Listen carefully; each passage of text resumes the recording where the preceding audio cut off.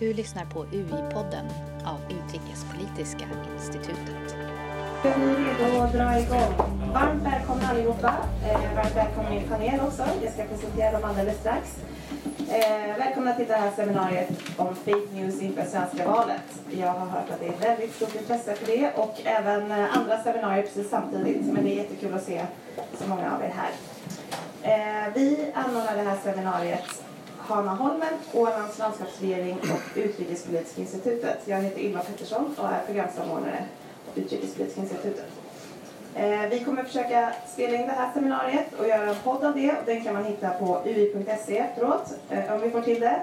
Och den finns också på SoundCloud och där heter vi The UI Podcast. Om man vill twittra så får man jättegärna göra det. Vi heter UI Sweden, UI-event kan man använda. Hanna Holmen har också ett Twitterkonto och Ålands landskapsregering. Så tagga oss gärna där. Men med det sagt, Jessica, vår talare, avber från att taggas i någonting på sociala medier. Så snälla inte henne och inga foton heller. Jag tror att det är dags att jag presenterar min panel. På min vänstra sida så har jag Åsa Wikfors som är professor på filosofiska institutionen vid Stockholms universitet. Välkommen hit. Björn Lövdahl, programdirektör på Sveriges Radio. John Severinsson som är Head of Media Partnerships. Jag hittade ingen översättning så du får behålla din engelska titel. Tack. Hos Facebook. Jessica Aro som är journalist hos finska YLE. Och Mikael Tovesson, enhetschef för omvärld och beredskap på Myndigheten för samhällsskydd och beredskap. Varmt välkomna hit allihopa. Tack. Rapporter om utländsk inblandning i nationella val har nått oss de senaste åren. Med Brexit-omröstningen och det franska och amerikanska presidentvalet som tydliga exempel. Men begreppet fake news har också använts för att attackera legitima nyhetskällor och institutioner för att man är besviken med vad de publicerar. Donald Trump och Viktor Orbáns attacker mot inhemsk media är två tydliga sådana exempel. Samtidigt kan sociala medier, där många inhämtar nyheter och ny teknik utnyttjas för att snabbt sprida falska nyheter och riktad reklam som bara syns för målgruppen och därigenom främja politiska syften som går emot demokratiska och liberala värderingar. Hur skyddar vi oss mot att påverkas av fake news och vad får det för konsekvenser för den politiska debatten inför svenska valet? Jag vänder mig till dig Jessica först. How would you say that the situation for journalists has changed? Can you see a difference in this area? Definitely.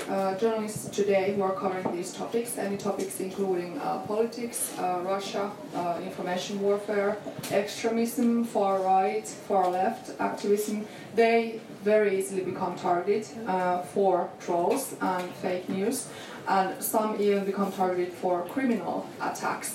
So it's completely different playground in journalism than ever before, and we have now witnessed many similar campaigns in Finland and also in Sweden, and many journalists then unfortunately turn to the option of not even engaging into making reports or covering, such difficult themes because they don't want to be targeted or they don't feel that their employer is protecting them against these attacks. So nowadays journalists need to be really well prepared and really well informed and protected, and it's super important that the protection and support also comes from you, from the audience. So please send love messages and support messages to journalists to support them even more, because many people think that journalists, they just do something and it's not important, but it's super important. Many journalists are shutting themselves down because of harassment. Det får oss ju osagt att tänka på arbetsgivaren ansvar också. Björn, hur resonerar ni kring ert ansvar vad gäller fake news och information? Ja, på en massa olika sätt ska jag säga. När det gäller säkerhetsfrågorna så jobbar vi väldigt intensivt med det. Alltså våra kostnader för säkerhetsfrågor i Sveriges Radio har 6-dubblats på några år. Så vi får jobba otroligt mycket mer för att skydda alla journalister. Sen handlar det ju väldigt mycket om att utbilda. Precis idag kom den nya versionen av den sociala mediehandboken i Sveriges Radio. Det är ju den enda kompletta handledningen i hur man hanterar sociala medier som finns åtminstone i Sverige. Och den går ut även till en massa andra länder på engelska. Och vi satsar också väldigt mycket på att utbilda våra journalister i både traditionell, seriös journalistik med källhantering på rätt sätt men också hur man möter de här nya hoten. Så att det handlar om att jobba på ett väldigt brett spektrum och jag tycker att vi gör det. Om vi backar bandet ett litet steg. Vi kallar det här seminariet för fake news och vi pratar också om desinformation. Mikael, varför ska man använda det ena eller det andra begreppet och vad innebär de? Ja, fake news är väl ett tveksamt begrepp. Det är värdeladdat. Jag skulle nog undvika att använda det och jag hoppas att det trendar bort ganska snart. Men desinformation, vilseledning och propaganda är sådana begrepp vi använder oss av och vi har fått ett regeringsuppdrag att vi ska kunna ha en god förmåga att identifiera och möta informationspåverkan. Så där kommer till mitt begrepp. Men det brukar vi säga, det är just desinformation, vilseledning, propaganda. Så informationsmaktmedel som har en konsekvens.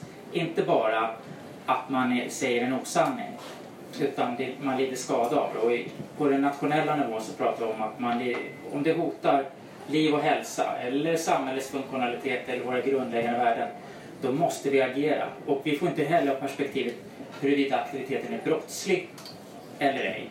Utan kan det skada oss eller någon annan eller använder någon information på vår bekostnad, då måste vi göra någonting.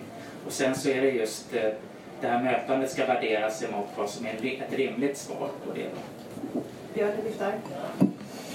Nej, jag skulle bara vilja säga det att egentligen bör man ju inte använda ordet fake news överhuvudtaget eftersom när man konstruerade begreppet så gjorde man ju det därför att man ville använda nyhetsindustrins legitimitet för att ta den ifrån oss. Så jag tycker man ska tala snarast om desinformation, för det är det handlar om.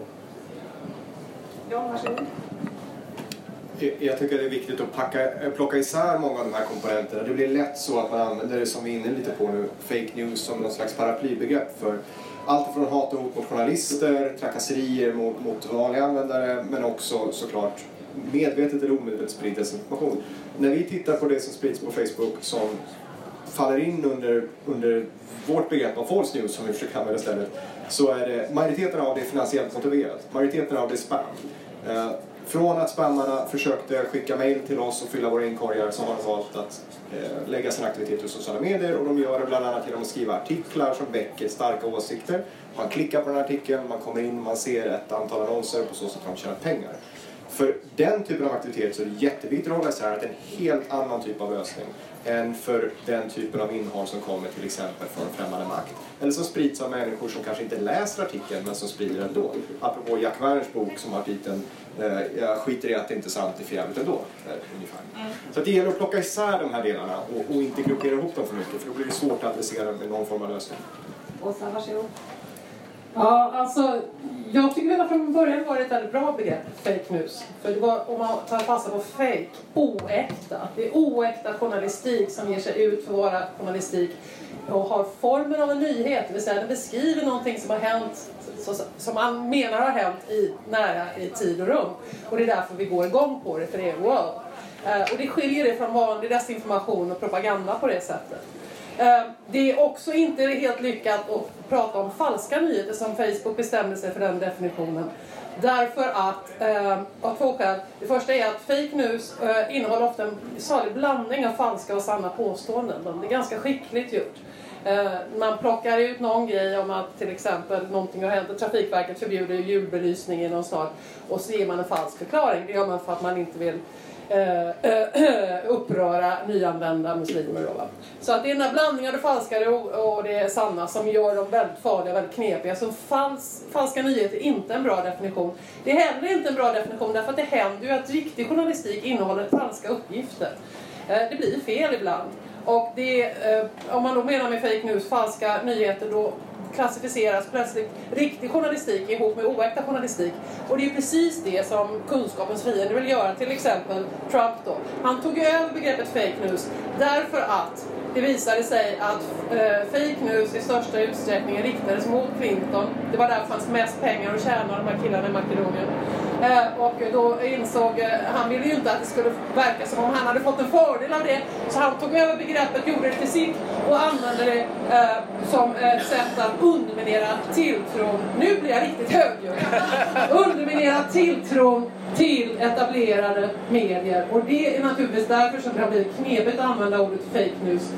Möjligen ska vi börja prata om oäkta journalistik istället. Jessica, I would like to add that fake news, in my opinion, is a really old-fashioned term to describe a phenomenon which is much wider and much more plural. In internet we have state-sponsored propaganda in all kinds of forms and contents. We have fake blogs, fake profiles on social media, we have fake YouTube videos, we have fake personas making YouTube videos, and when we're talking only about fake news, we're narrowing the discussion to our idea and understanding of bringing content into publicity, but because we have a bigger variety of people who are using other sources than news sources, so we also need to focus on that. And for example, I became in terms of this when I started to investigate the Russian troll influence in Finnish people's ideas and attitudes and behavior in 2014, because I specifically wanted to know how do they actually influence, because this is the core point. Like, okay, there are troll factories and fake news producers, but do they have any influence or no in between the elections or near the elections or whatever? So I asked this, I investigated this for over half a year, and I found out that there are people who unfortunately become influenced. They read the blogs, they read the propaganda sites, they share further this fake news, Russian media fake news, and they also follow the trolls, and so they influence people, and that influence needs to be addressed. Så det här visar ju bara på det här begreppet som vi jobbar med, hur komplext och hur stort, eller hur stora de är och hur man kan se väldigt många olika saker i samma fenomen. Men ni får hålla till godo med ett stort brett begrepp och att det kan vara många olika saker helt enkelt. Mikael, har MSB kunnat dra några lärdomar från desinformationskampanjer i andra länder som man kan använda inför det svenska valet? Ja, det är två stora lärdomar man ska titta på där främmande makt har varit framgångsrik. Och då måste jag avgränsa så att MSB, vi tittar bara på när främmande makt påverkar vår demokrati. Det är den avgränsningen vi har. Och där det har visat sig att det varit effektivt att påverka ett land. Det är när det har varit en låg medvetenhet om att det här hotet existerar. Antingen på grund av hybris, att man tänker att inte skulle någon annan kunna våga göra det här mot oss. Vi har kärnvapen, jag pekar inte ut något namn. Det kan också vara just det att man har ett debattklimat där man egentligen inte bryr sig om vad som sänds mot det. Att man är van vid propaganda. Så att just medvetenheten om hotet har varit ett problem. Det andra har också varit, eller omedvetenheten om det. Det andra problemet har varit när man inte var medveten om att man är sårbar för det. Att jag går igång på vissa typer av budskap och det får mig att sluta tänka kallt och källkritiskt. Och det här har vi sett att det har inte funnits den här typen av medvetenhet om sårbarheter eller hotet. Där har man kunnat vara framgångsrik. Det andra som vi också sett är att har man dessutom i de här länderna inte haft en förmåga att samverka och kommunicera tillsammans. Så även om någon har sett något så har de inte haft någon att berätta för att nu är det någon som påverkar oss här. Så att man får inte en helhetsbild. Och får du inte helhetsbilden då är det väldigt svårt att få en samlad respons och stödja. Och då bara för att göra en jämförelse. Om en kommun i Sverige blir angripen av en främmande makts hela informationsmaskineri, då är det väldigt svårt att sätta emot. Då behöver man hjälp av andra för att möta det, för det här kommer på en stor bredd. Och därför så har det varit väldigt viktigt att ha de här två komponenterna på plats.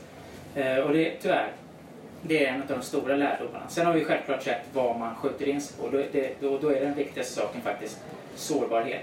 Lögner, desinformation, alltså liknande saker, funkar bara om du är mottaglig för budskapet. Annars, så det är den andra delen. John, du pratade lite mer om finansiellt motiverad påverkan. Vilka verktyg har Facebook för att kunna bekämpa det?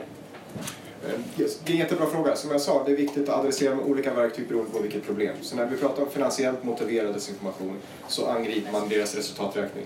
Antingen höjer man kostnaderna eller så sänker man intäkterna tills dess att det inte längre är lönsamt och de beger sig någon annanstans. Det kan vi göra genom att mer aggressivt plocka bort falska konton. Första kvartalet i år plockar vi bort 583 miljoner falska konton. En överväldigande majoritet av dem innan de hade hunnit interagera med någon annan. Vi kan utveckla AI för att bättre detektera dem. Vi anställer tusentals och tusentals människor som ska hjälpa till att granska anmälningar. Så det är en typ av åtgärd vi kan göra. Men när det kommer till den typen av desinformation som är, som du beskrev, blandningar mellan sanna påståenden och falska påståenden, då vill vi inte vara i en position där vi drar skiljelinjer för vad som är sant eller falskt. Det är inte mot våra regler att ljuga på plattformen. Det är tillåtet att ha starka åsikter och vi vill att plattformen ska vara en plats där man kan diskutera även obekväma frågor med varandra men på ett civiliserat sätt. Så då försöker vi hitta partnerskap. Vi har en produkt som heter tredjepartsfaktakoll som är precis lanserad i Sverige som syftar då till att vi samarbetar med organisationer som är anslutna till någonting som heter Pointer Institute som har ett internationellt nätverk för faktakollare och en väldigt strikt code of conduct som de måste uppfylla. Så det funkar helt enkelt så att vi flaggar upp med olika signaler så kan vi skapa en slags kö av vad som skulle behöva tittas på. Den här tredjepartsorganisationen i Sverige så är det Viralgranska vi samarbetar med. De kan titta på det här, de gör sitt oberoende redaktionella prövning och skriver sin artikel på sin sajt. Och sen kopplar de det i vårt verktyg så varje gång den här länken, den falska länken så att säga, visas på plattformen så visas också deras faktakoll i anslutning till den. Det kan vara ett sånt verktyg för att ge ett bredare perspektiv på att här finns det flera uppfattningar om vad som är sant eller falskt.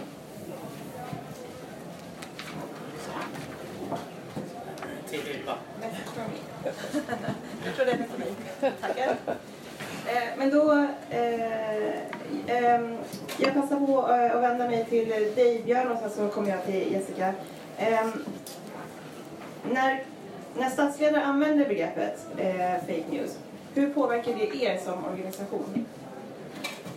Eller Ja, men man ryser ju när man får frågan faktiskt.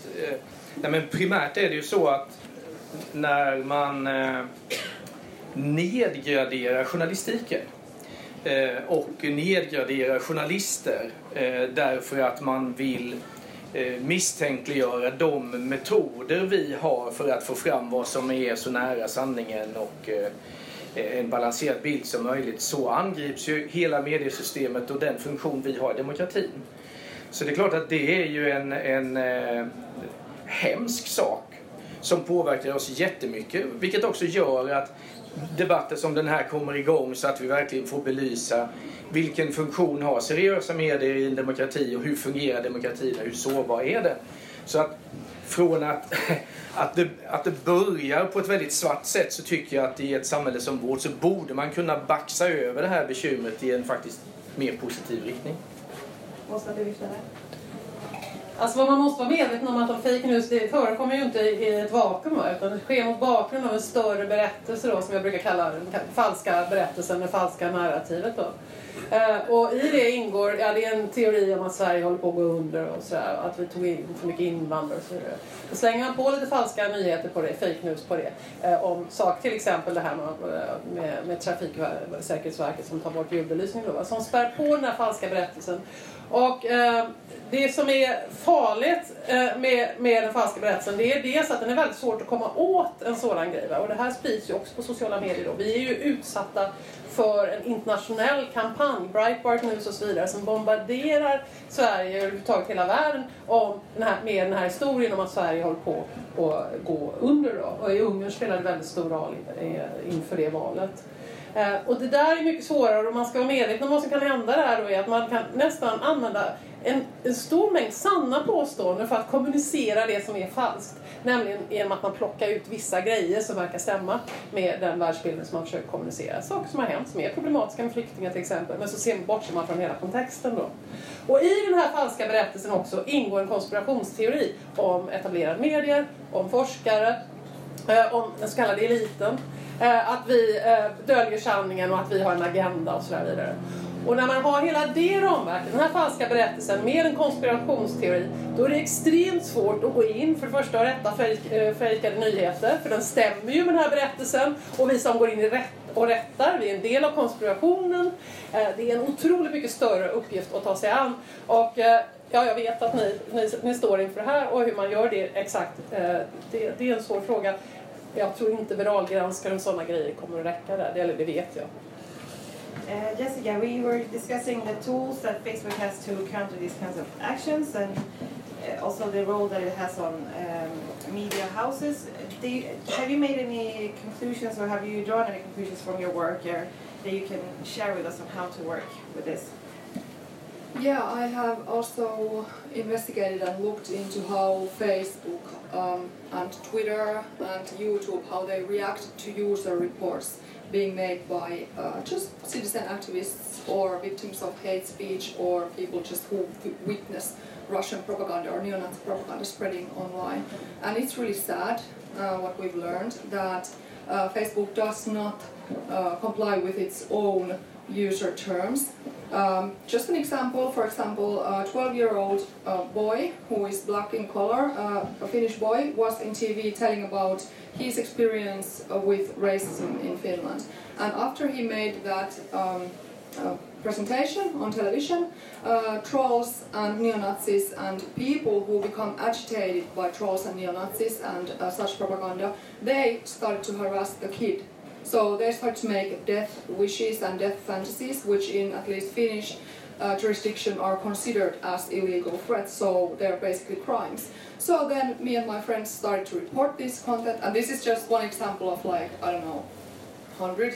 And we reported it to Facebook, and Facebook answer was, this does not, this is okay. This does not break our community standards. So it's just crazy, and I've also looked into this and tried to make recommendations to Facebook, Google, and other tech and social media giants. Already in 2016 May, I wrote an international article in which I totally suggested, this was before US election by the way, and I recommended that you are basically enabling these Russian and other state-sponsored propagandists, because you're helping them by providing them a platform to spread their messages and influence our people and our voters. So, but then the sad thing was that you didn't react. John, vill du kommentera där? Sure, and I'm going to answer you in English because I want to be respectful. Right. This makes me really sad to hear. And I can't speak to this actual case because there are many of us working with this. But we recently published what we call our comprehensive community standards. We used to have a summarized version of our rules. As every community online, we have rules for what's allowed on our platform. They take a foundation or a basis in what's allowed in national law, but then we extend them. So for example, you can't bully people, you can't harass people, but you're also not allowed to have fake accounts and other stuff.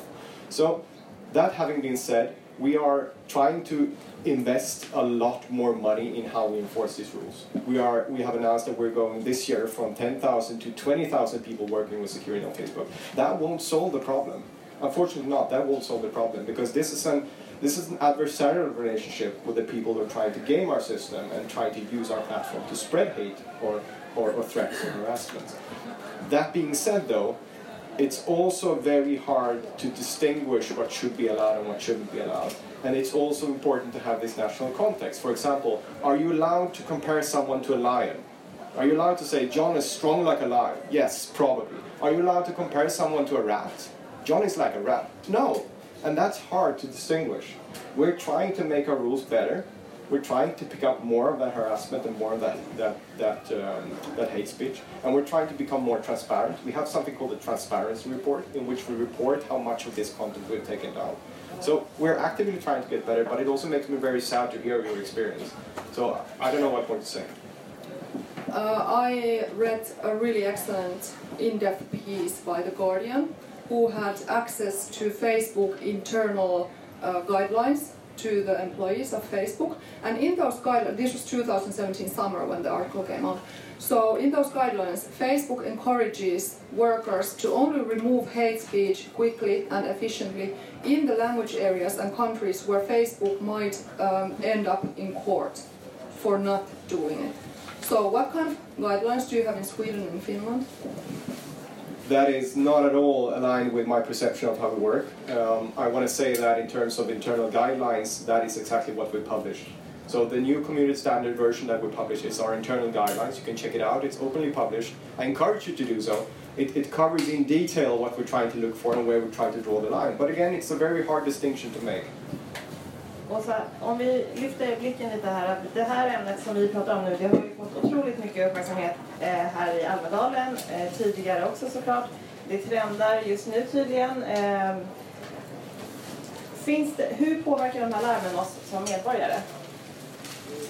Ja, men man får ju hoppas att det påverkar oss på det sätt som Mikael var inne på. Att har vi kunskap om att det här förekommer så mycket som det gör, så är vi lite bättre skyddade då än vad man var under valet i USA hösten 2016 också inför Brexit, när man var ganska omedveten om hur mycket fake news det finns, hur mycket desinformation som sprids och vilka aktörer som gör det, både främmande makt och politiska plattformar av olika slag. Så det tror jag är bra. Någon har sagt att det farligaste med fake news är att vi tappar tilltron till all information. Det vore naturligtvis inte bra. Om man brukar säga att den auktoritära statens mål är att få medborgarna att tappa tilltron till förnuftet och sanningen och möjligheten att ta reda på hur det är. Man ger upp och låter de auktoritära ledarna göra vad de vill. Det är naturligtvis en katastrof om det här leder till det. Jag är nog inte så orolig för det, utan jag tror att medvetenheten om fake news och medvetenheten om att det är en god idé att hålla sig till lite grundläggande regler för källkritik och hålla sig till etablerade källor. Jag tror ju mer vi pratar om det, desto bättre. Ja, varsågod. Jag vill lägga till att även där tror jag att vi har en viktig del i just att sprida den här kunskapen, hur man identifierar det på egen hand och hur man kan ifrågasätta informationen man ser. Två saker som jag vill nämna specifikt är inför det norska valet förra året så gjorde vi en stor informationskampanj både på vår plattform men också i traditionell media med tips för hur man kan känna igen falska nyheter. Till exempel pröva att söka efter bilderna för att se om du kan hitta dem i ursprungskällan. Titta på URLen om den verkligen kommer från den sida du tror att du befinner dig på. Sen finns det olika produkter vi försöker rulla ut, till exempel någonting som hette Article Context, nu har vi döpt om till något annat. Men i praktiken så kommer det upp en liten informationsknapp på länkposter på Facebook och klickar man på den så ser man information som vi kan hämta om publicisten, eller källan ska jag säga, till exempel på Wikipedia. Vi har också börjat lägga ut information på sidorna så att nu kan man på varje sida på Facebook se alla annonser som den sidan kör. Man kan också i vissa länder vi håller på att testa kan man se vilka länder administratörerna till sidan befinner sig. Så det finns mycket vi kan göra också för att lyfta informationen om var informationen kommer ifrån. Björn, hur ser ni på risken om att det blir, alltså hur larmen påverkar oss? Ja, nej, men jag håller med Åsa om det hon säger såklart, men det finns ju en aspekt till och det är ju att det är klart att får man igång den här diskussionen som den riskerar att bli lite mästrande och undervisande, men den är ju sann dessvärre. Det är liksom inte socker att svälja utan en ganska hård knäckebrödsskiva som man måste tugga i sig. Men för oss så skulle det också kunna vara någonting positivt i det här. Att man tvingas lära sig skilja på medier eller plattformar som tar ansvar och de som inte gör det. Det är en otroligt viktig fråga om hela mediesamhällets legitimitet för att vara en del i demokratin. Till skillnad och då krävs att man tar ansvar för det man ger ut, ett utgivaransvar. Och att de som inte tar ansvar faktiskt underminerar densamma. Och det är klart att om människor börjar agera på det sättet så tror jag också att det blir bättre fart på de som inte är ansvariga för att ta mer av ansvar. Och i grunden är ju det en god samhällsutveckling givet den punkt vi står nu, även om det är ett problem i sig. Jessica, would you say that there could be a risk that that this affects people in a negative way, that we hear too much about fake news and operation? Well, we hear too much about that from President Trump, but any, civilized discussion and civilized debate and fact-based debate cannot hurt anyone. Mikael, vill du lägga till någonting i den frågan? Påverkar det oss som medborgare att vi får höra de här larmen för ofta, tror du det? Ja, rent konkret så tror jag när det gäller valet till exempel, för där är det många som säger, men tappar vi inte förtroende för valprocessen bara för att vi hör om att vi kan bli utsatta för det. Och där kan jag bara säga vad vi, Säkerhetspolisen, polisen och valmyndigheterna har valt för strategi. Och det är att när vi pratar om det här då börjar vi med att säga att vi kommer att få siffrorna rätt i valet. Det är ett robust, transparent, decentraliserat val och det kommer även skötas manuellt. Och man börjar med den ramen att det är inte valet som är utsatt, men det är tilltron till det som man kommer försöka påverka. Och det blir ju då faktiskt det kommer per definition bli felaktigt om man inte har förtroende för det här valet. Och det kan vara ett sätt att möta det faktiskt. Att man behöver tänka till innan man börjar problematisera helt enkelt. För att vi vill inte heller hamna i den arenan som de andra vill dra in oss i. Man ska inte börja dialogisera de här frågorna. Det är då det kan bli en fel riktning på det och man kan bli styrd av det. För det här är ändå, de som gör det här har en plan. Och de kommer att försöka övervinna vårt agerande. Och om vi då inte själva har en motplan, då är vi rökta. Och så skulle du hålla med om att det är ingen risk att det får för mycket uppmärksamhet, utan det är så länge man inte har en dialog och liksom upprätthåller förtroendet för demokrati, så är det bra innan man pratar om det. Ja, det är ungefär det jag sa förut, att vi behöver ha den här dialogen. Och på tal om det, jag kan bara berätta en annan strategi som vi har, varför jag står här just nu. Det är MSB till exempel, vi har inte lagt 1 krona på en informationskampanj om de här hoten. Utan vi tänker oss så här att den som bedriver desinformation, vilseledning och propaganda mot vårt val kommer försöka nå ut till befolkningen via medier och ut i sociala medier. Då är det väl bästa platsen för oss det att verka där. Och om vi skulle dra igång en kampanj kring det här under valrörelsen, då knuffar vi undan annan plats för viktiga, väsentliga frågor. Så då har vi tänkt så här istället. Vi finns tillgängliga för seminarier, finns tillgängliga för medier. För att så länge en journalist tycker att det är spännande att skriva om det här, då finns det någon där ute som vill läsa om det. Och det finns någon typ av ekonomiskt intresse även här, en push på om man inte är public service, då är inte pengarna styrande kanske.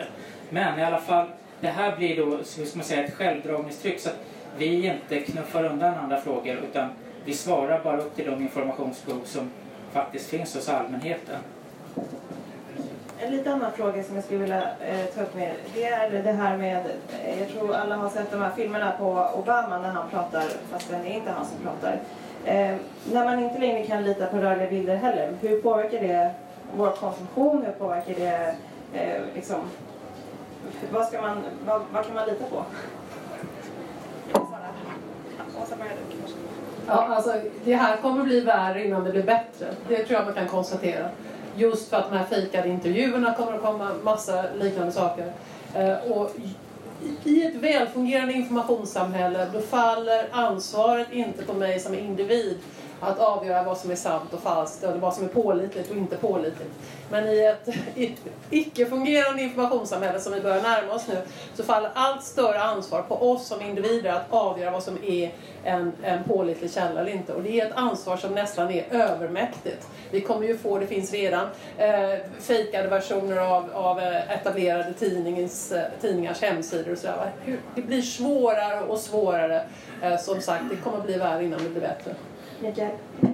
Ja, och jag har en väldigt positiv grundsyn här. För att förr i tiden så fanns det bara det skrivna ordet liksom, och bilder då. Och vi har fått lära oss att vara källkritiska i det mediet. Och med teknikutvecklingen, för varje steg så måste vi utveckla oss och bli källkritiska. Så det som har hänt nu kan vi inte heller tro på rörlig bild. Nej, okej, det var sista grejen avbockat då. Så man kan inte tro på någonting. Men hur ska jag tro på det här då? Ja, då får vi gå tillbaks till de typer av metoder som vi har sedan tidigare. Och som vi behöver utveckla och anpassa. Så jag tror verkligen att det här är inte ett övergående problem. Men vi kommer att lära oss att hantera det till slut. bara vi tar oss dit så att säga och inte går under på vägen. Så det gör vi. Ja, det är bra. Det måste vi MSB säga. Det är bra. Gemensamt positivt intresserade. Jag tänkte öppna för frågor. Om vi har en mikrofon så fixar vi det. Annars så, ja. Har vi någon fråga? Längst bak. Kan man presentera sig? Ja, gärna. Staffan Olsson heter jag. Vänta på mikrofonen så allt det. Hej, Staffan Olsson heter jag. Jag är moderat landstingspolitiker i Stockholm. Fritidspolitiker, jobbar med något helt annat egentligen. Det är allmänt sägs det ju att valet kommer att påverkas väldigt mycket av vad som händer på Facebook. Och det sägs också att det är en stor risk att det kommer att påverkas utifrån. Ni som jobbar med övervakning av det här, ser ni ökad aktivitet inför det svenska valet? Och vad kan vi förvänta oss? Försök vara lite konkret, så att en amatör som jag förstår skulle uppskattas mycket. Det var väl en liten enkel fråga. Det var enkelt. Ja. Vi låter er svara medan vi skickar över mikrofonen dit bort.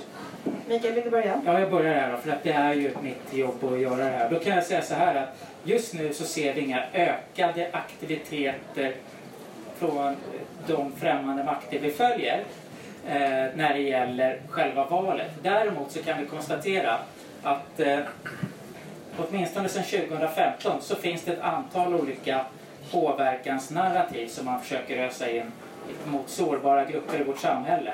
Och det är lika bra att jag berättar om också. Det är till exempel Sveriges multilaterala kontakter. Enkelt uttryckt EU-NATO-frågan. De två frågorna där man försöker skapa misstro gentemot ett möjligt en svensk interaktion på alla nivåer. Jag pratar inte om NATO-medlemskap utan jag pratar om relationen till NATO och jag pratar om Sverige och EU och misstro kring de där frågorna. Det har varit ett av narrativen.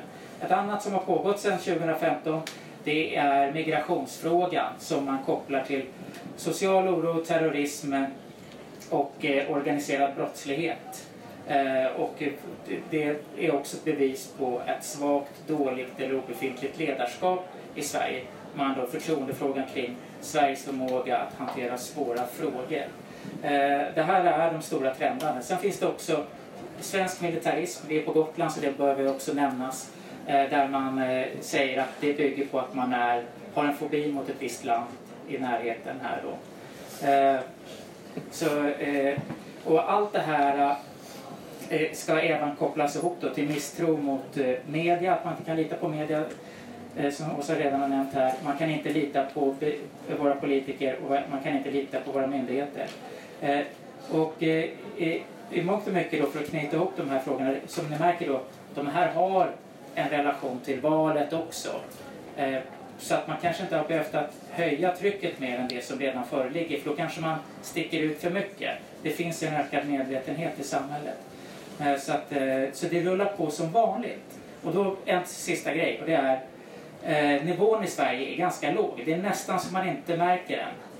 Vi ser den. Vi vet vilka de är och vad de gör och hur de jobbar. Om man tittar på Baltikum och Tjeckien och Polen, där är det lite högre. Och i Ukraina så är det ett informationskrig. Så att ur det perspektivet så är det en väldigt låg nivå här. Men den är mätbar. Ja.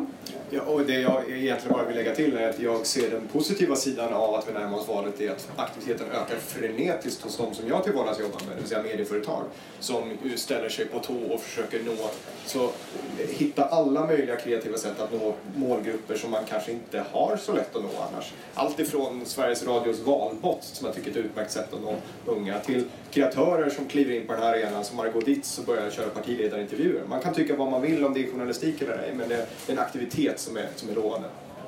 Är det någon annan som vill kommentera på den frågan? So the question from the audience is if you can see an increased activity ahead of the elections. Maybe you want to... One thing that I've noticed in many countries are the previously mentioned attacks against journalists, against scholars, against experts, against anyone basically who is speaking pro-human rights, who is speaking about the Russian threat or Russian information warfare. They become immediate targets. And those attacks against these people, they don't come specifically from Russian sources. They come through proxies. For example, Finnish or Swedish neo-Nazis or other extremist groups who receive or have received some kind of support from Russian organizations? Jag får ju till exempel den typen av mejl både från extrem vänster och extrem höger, och det har precis samma innehåll. Att Ryssland inte alls är farligt och det är inte vår fiende och så vidare. Det är ganska märkligt att se. Vi öppnar upp för nästa fråga, varsågod. Adam heter jag. En fråga till Facebook angående Cambridge Analytica. Det var ju så att Zuckerberg förnekade att det skedde.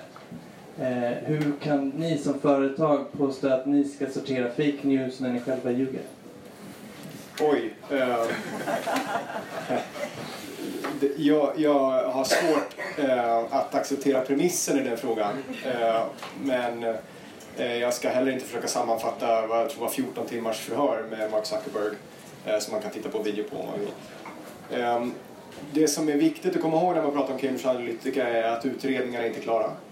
Vi har pausat vår egen utredning och gett företräde för den brittiska dataskyddsmyndigheten, ICO. Det görs också amerikanska utredningar, vi har fortfarande inget utfall från dem.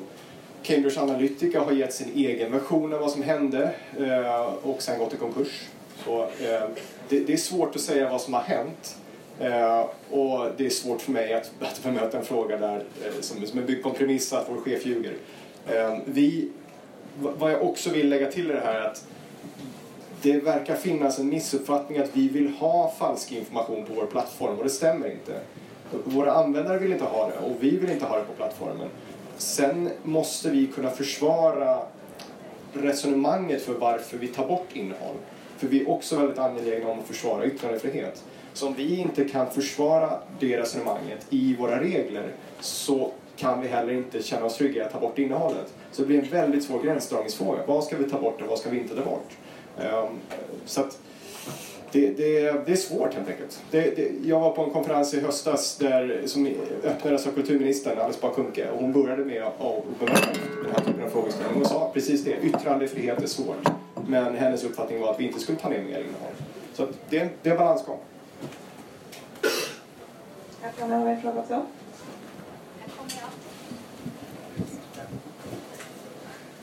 Hej, Fredrik Blix heter jag. Min fråga är, jag har inte två frågor. Finns det någon situation då det är legitimt för en främmande makt, till exempel Sverige som främmande makt, att tycka någonting eller att ha ett narrativ som gäller något annat land?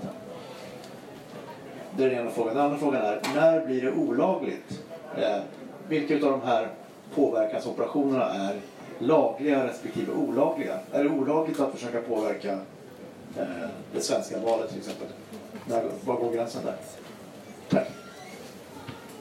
Åsa, känner du dig manad? Nej, det låter som en fråga för Mikael. Ja. Mikael? Ja. Så här är det, alla länder bedriver påverkan mot andra länder. Det ligger i allas intressen att förbättra sin omgivning. Men när man då inte flaggar att hej, jag kommer från Ryssland och jag tycker att ni bör tycka så här. Utan man låtsas vara en svensk anonym twittrare. Ja, då har man klivit in i våra demokratiska system och det är inte okej. Då säger jag, för då kommer jag in på nästa område här. Alltså så att det är helt öppet. Att det är en del av kommunikationen. Och det är fine. Vi tycker saker om andra länder. Vi tycker att till exempel Ryssland ska bli mer demokratiskt. Och vi gör öppet. Vi bedriver inga hemliga Twitter trollfabriker som driver såna här kampanjer och låtsas vara ryssar. Så det tycker jag, det är den första delen då. Sen det här legitim eller illegitim. Ja, brott är ett brott. Jag tror att det kan bli farligt om man gör den distinktionen. Så där på MSB till exempel, där säger vi bryr oss inte om det är brottsligt eller inte i första steget. Är det här dåligt för oss, då ska vi inte acceptera det. Sen om det är brottsligt, då påverkar det verktygslådan. Då kan vi göra en massa saker. Precis som skulle det vara ett militärt angrepp, ja, då kan vi försvara oss på det sättet. Så att det blir mera hur man graderar verktygslådan för vår del då.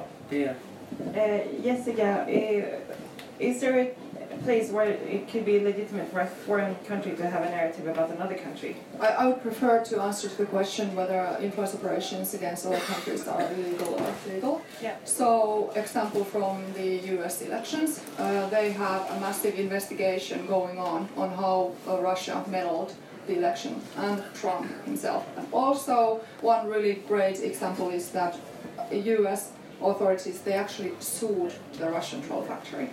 So we are seeing big trials. So in some countries, they just take a more active role in this, and in other countries, they then take a different role. And also, as part of these bigger influence operations, there are crimes included. So definitely those are crimes and illegitimate, but they can then open up bigger investigations when those, simple crimes are investigated more. Alltså det farliga med det här är ju att det är inte propaganda i den traditionella bemärkelsen, påverkanskampanjen i den traditionella bemärkelsen, när man ser att det här är propaganda som kommer. Det farliga med sociala medier är att de går in i våra hjärnor, utnyttjar våra psykologiska mekanismer och svagheter, till exempel att vi går igång när vi blir rädda och känner oss hotade eller något är upprörande då. Utnyttjar det inifrån och får oss att tro att det här har jag själv kommit fram till. Det är det som är så farligt. Det är som galna kosjukan. Det går in i hjärnan och sätter sig där och får oss att tro att det här är något jag själv kommit fram till och inte propaganda. Det är därför det här är nytt och så enormt farligt. Björn, funderar ni kring individens ansvar? Ja, det är klart det gör väl alla. Men som företag tänker vi väl så här att jag menar, för oss handlar det om att göra en så bra journalistik som möjligt hela tiden och visa att den journalistiken med de metoderna och de utgångspunkterna vi har att det fungerar och att det leder till någonting. Alltså det är ett sätt att försöka jobba med ett gott exempel i de här sammanhangen. Så det är väl egentligen vår huvudstrategi. Ja, och jag måste verkligen understryka att individens ansvar är enormt här. Och det har att göra med hur vår demokrati fungerar. Vi har yttrandefrihet i Sverige och vi har rätten att vara anonym. Och då, ur mitt statliga perspektiv här, så är det så att vi kan, och då kan vi bara konstatera att vissa länder tar sig rätten att agera anonymt och låtsas tillhöra vårt land till exempel. Om vi ska få stopp på det här ur ett statligt perspektiv, då skulle vi tvingas välja att börja titta bland alla sociala mediekonton för att se, är det en svensk eller är det någon från ett främmande land? Om vi gör det, då riskerar vi att registrera svenska medborgare som använder sin anonymitetsrättighet och sin yttrandefrihet. Och det är oacceptabelt, så det gör inte vi. Vi sitter inte på Twitter eller på Facebook för att registrera vad folk skriver för att sen se om de kommer från ett annat land. För att det här ska funka då måste vi föra ner ansvaret hos individen. För att om vi inte kan följa det här, men det är ni som man bemöter, som man försöker lura er och dela artiklar, försöker interagera med er och få er att följa olika rörelser. Då är det ni som måste ta den debatten och säga, det här stämmer ju inte, det här tänker inte jag dela, och till och med gå i svaromål för att just motverka och exponera. Men det räcker inte bara med individerna. Här kommer även journalistiken in, som också sitter på verktyg som är på den här arenan, som kan ta den diskussionen och exponera det. Så att jag vill verkligen understryka att här är inte vi är inte där och slåss. Vi tar kampen direkt mot länderna istället och försöker motverka det. För vi vill definitivt inte klampa in i vår yttrandefrihet. Och då måste ansvaret tas av någon annan. Det är... Åsa, du har varit inne på individens roll flera gånger. Hur ser du, hur skyddar man sig mot att påverkas inför valet? Ja, först är det ju gamla vanliga med källkritiken då, som vi varit inne på. Kommer det någonting från en helt ny källa, oetablerad, ingen ansvarig utgivare sådär, var skeptisk, det där vet vi. Och sen brukar man också prata om den horisontella källkritiken. Kommer det en fantastisk nyhet bara från en källa, då är det väldigt tveksamt. Kolla runt lite grann. Men det andra är också att vara medveten om hur den här typen, de som gör fejkade nyheter och har en politisk agenda, för det är också många sådana, inte bara de där som tjänar pengar, det ska man inte sticka under stol med. De som gör det, de vet att manipulera oss. De vet vad våra svagheter är. De vet att vi går igång när vi blir oroliga och vi känner hat och hot. Då går vi igång, då delar vi, då tänker vi inte efter. Var medvetna om det. En grej man har visat, forskningen har testat att låta skolungdomar spela något som kallas för the fake news game. Där de fick lära sig göra fake news. Och de valde ut några ämnen då, som immigration och sådär. Och så fick de göra fake news och så fick de se hur bra de var på att lura andra med det där.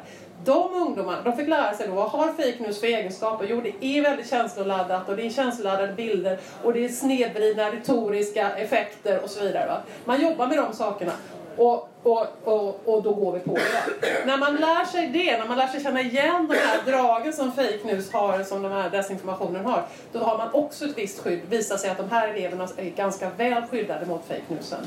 Så det ska man också vara medveten om. Det här ser ut som fake news, bara på ytan kan man se det ofta. Jessica, do you have any lessons on how individuals protect themselves from being influenced? Definitely. This is also what I investigated in my big series on the troll influence in Finnish citizens. So I also asked people to share their experience on how they have reacted to the troll attacks on social media and fake profile attacks, and what they have done after these attacks. So they shared really good tips and hints. Some of them just wanted to block that information away. They didn't want to have anything to do with it. Some wanted to report it to the social media giants and hope it to be deleted. Some wanted to engage into a conversation with them to find out more information about the trolls and how they act. The most important thing that was brought up was there's no reason to be afraid of them.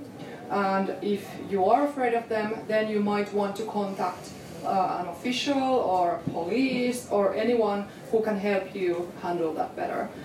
But yeah, those were the tips and hints coming from the Finns. Är det någon mer publikfråga så hinner vi med den nu?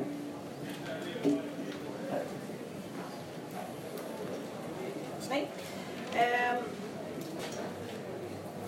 Vi har varit inne då på individer och vi har varit inne på källkritik. Och vi vet att skolungdomar får utbildning i det här och får spela spel. Men hur når man de som är äldre? Som man inte når genom skolutbildning?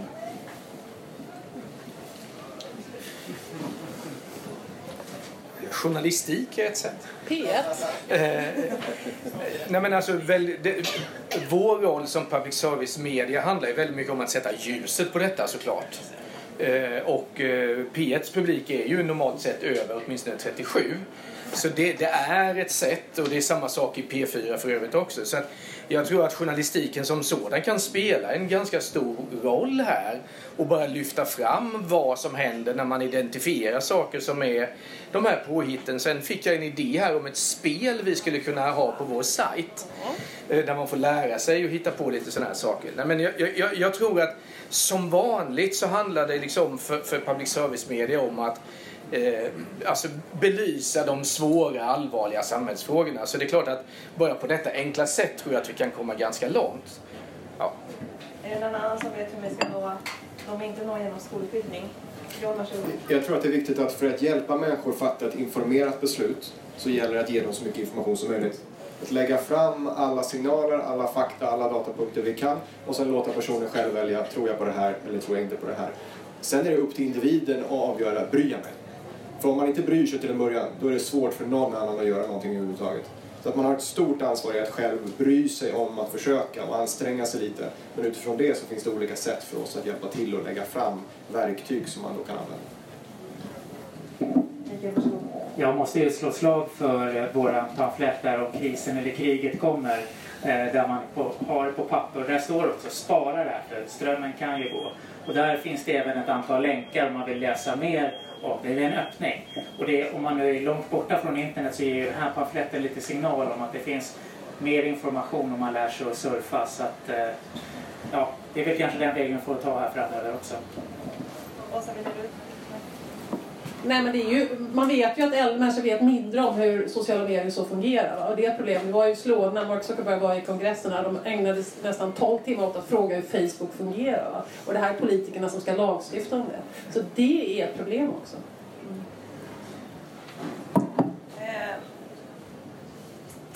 Kommer vi att i framtiden kunna säga att vi har bekämpat eller vi har överkommit desinformation och påverkansoperationer och falska eller oäkta nyheter? Mikael, vad säger du? Jag kan väl börja och säga att jag tror att det här med valpåverkan till exempel, förhoppningsvis så är det redan nu så 2016, 2017 och att man har lärt sig att nu har vi för mycket medvetenhet om det här. Men det som kommer att hända är att man kommer att hitta andra områden och sårbarheter och metoder. För att det är helt klart så att det är mycket billigare att ljuga och påverka än att invadera eller bedriva handelskrig. Sånt gör ont i båda riktningarna.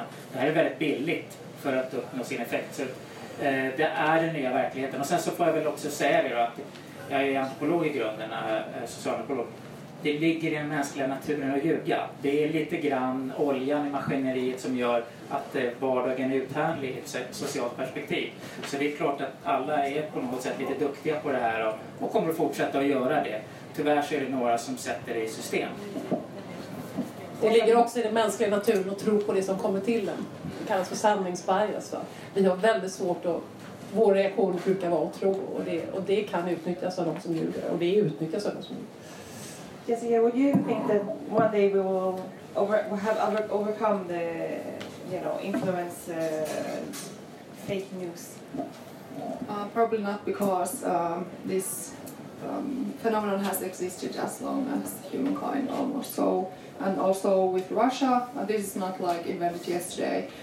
They already did this at the Tsar era, and they already in the 50s they built up new KGB.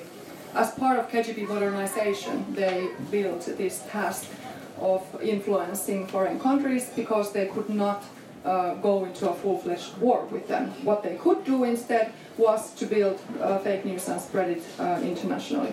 But one thing I would like to stress, which is super important, is that there is always part of population who are very prone to these information operations.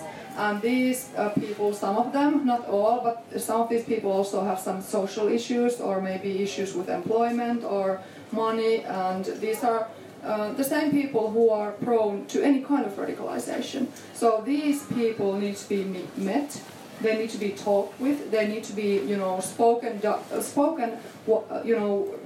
can we help you in some way? Also the media needs to reach them, the media needs to make itself relevant in the eyes of these people again, and needs to get them as their audience, because many of these people, they have lost trust in media, in society, and all of that. So they need to be addressed quickly, because those are the ones who are the most extreme threat when they are radicalized and mobilized, maybe into hateful actions against other. Jag håller helt med om det också. Och det här visar ju att det här är en fråga för hela samhället, för hela det civila, humanistiska samhället. Och det kommer ju vara en kamp så länge som vi överhuvudtaget finns kvar. Jag hörde häromdagen om den första amerikanska fake-nyheten är från 1690 eller någonting i den stilen. Jag tror det var någonting med Ludvig den 8:e som låg med någon han inte skulle ligga med, vilket inte var sant. Så att det här är ju verkligen här för att stanna. Och när man tittar på vilka som Jessica var inne på, vilka som är extremt känsliga för det här, så är det ju sådana här som man kallar för låglitare. Människor som inte litar på någon eller någonting överhuvudtaget och som är väldigt lite mottagliga för vad vi i de etablerade medierna sysslar med överhuvudtaget. För vad vi än gör kommer de att betvivla oss. Och slutsatsen blir väl att det pekar liksom mot samhället som helhet, och att det gäller att liksom skapa ett samhälle där det finns så få människor som möjligt som har den benägenheten att misstro i princip allt, för att man i grunden är besviken på en massa saker. Ja, vad säger du? Jag tänker på ett större perspektiv. Jag tänker att det kanske var himla fiffigt på den tiden som bara välutbildade och rika människor hade tillgång till kommunikationsverktyg som är effektiva. Digitaliseringen har lett till att alla människor kan få en röst på ett helt annat sätt. Och det ger den här typen av utmaningar. Ibland, vi brukar inte bli frågade om vad vi tycker att vi är. Folk brukar bara säga åt oss att vi är medieföretag eller publicister eller sådär. Men vad vi försöker säga själva att vi är ett community som kopplar upp vänner och familj med varandra. Och så länge den möjligheten finns, så länge var och en kan lyfta upp er telefon och ta kontakt med någon av 2 miljarder människor på jorden omedelbart. Så länge den starka möjligheten finns att nå människor så kommer det också försöka att utnyttjas av andra. Så att jag tror, som svar på din fråga, jag tror att det här är en katt och råtta-lek som man inte vinner, men som man definitivt kan försöka begränsa. Och så vill jag ha slutordet. Alltså community med publicistansvaren då, för ni väljer vad som publiceras. Så att det där var för lätt. Om du tar upp din telefon nu och skriver någonting så har jag inte valt att det ska publiceras. Så nej. Nej, men informationen sprids enligt vissa regler som ni bestämmer över. Den här debatten kommer fortsätta. Jag tar med mig att det är ett problem som har funnits sedan människornas historia, eller så länge människor har funnits, och det är här för att stanna. Men det är positivt att vi pratar om det och får all fakta på bordet, och medvetenhet är bra vad det gäller det här. Hoppas att ni fortsätter diskussionen. Tack till publiken, tack till panelen.